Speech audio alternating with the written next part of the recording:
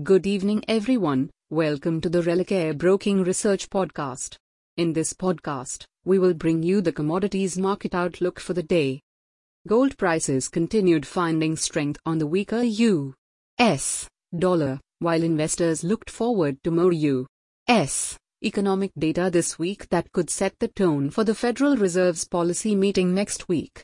For MCX Gold, there is a valid support near the 61,800 mark and resistance around the 62,500 level. Crude oil prices continued trading in a tight range amid weak demand and supply risks. Tensions remain high in the Middle East amid increased airstrikes on Houthi missile sites from the US and the UK. But the gains are limited by reports that Libya has fully resumed exports after the Sharar oil field restarted.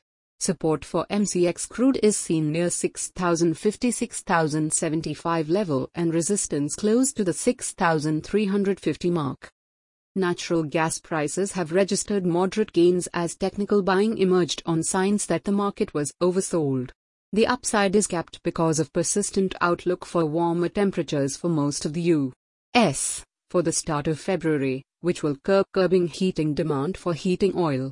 Support for natural gas is near the 176 to 178 region and resistance close to the 190 to 192 level.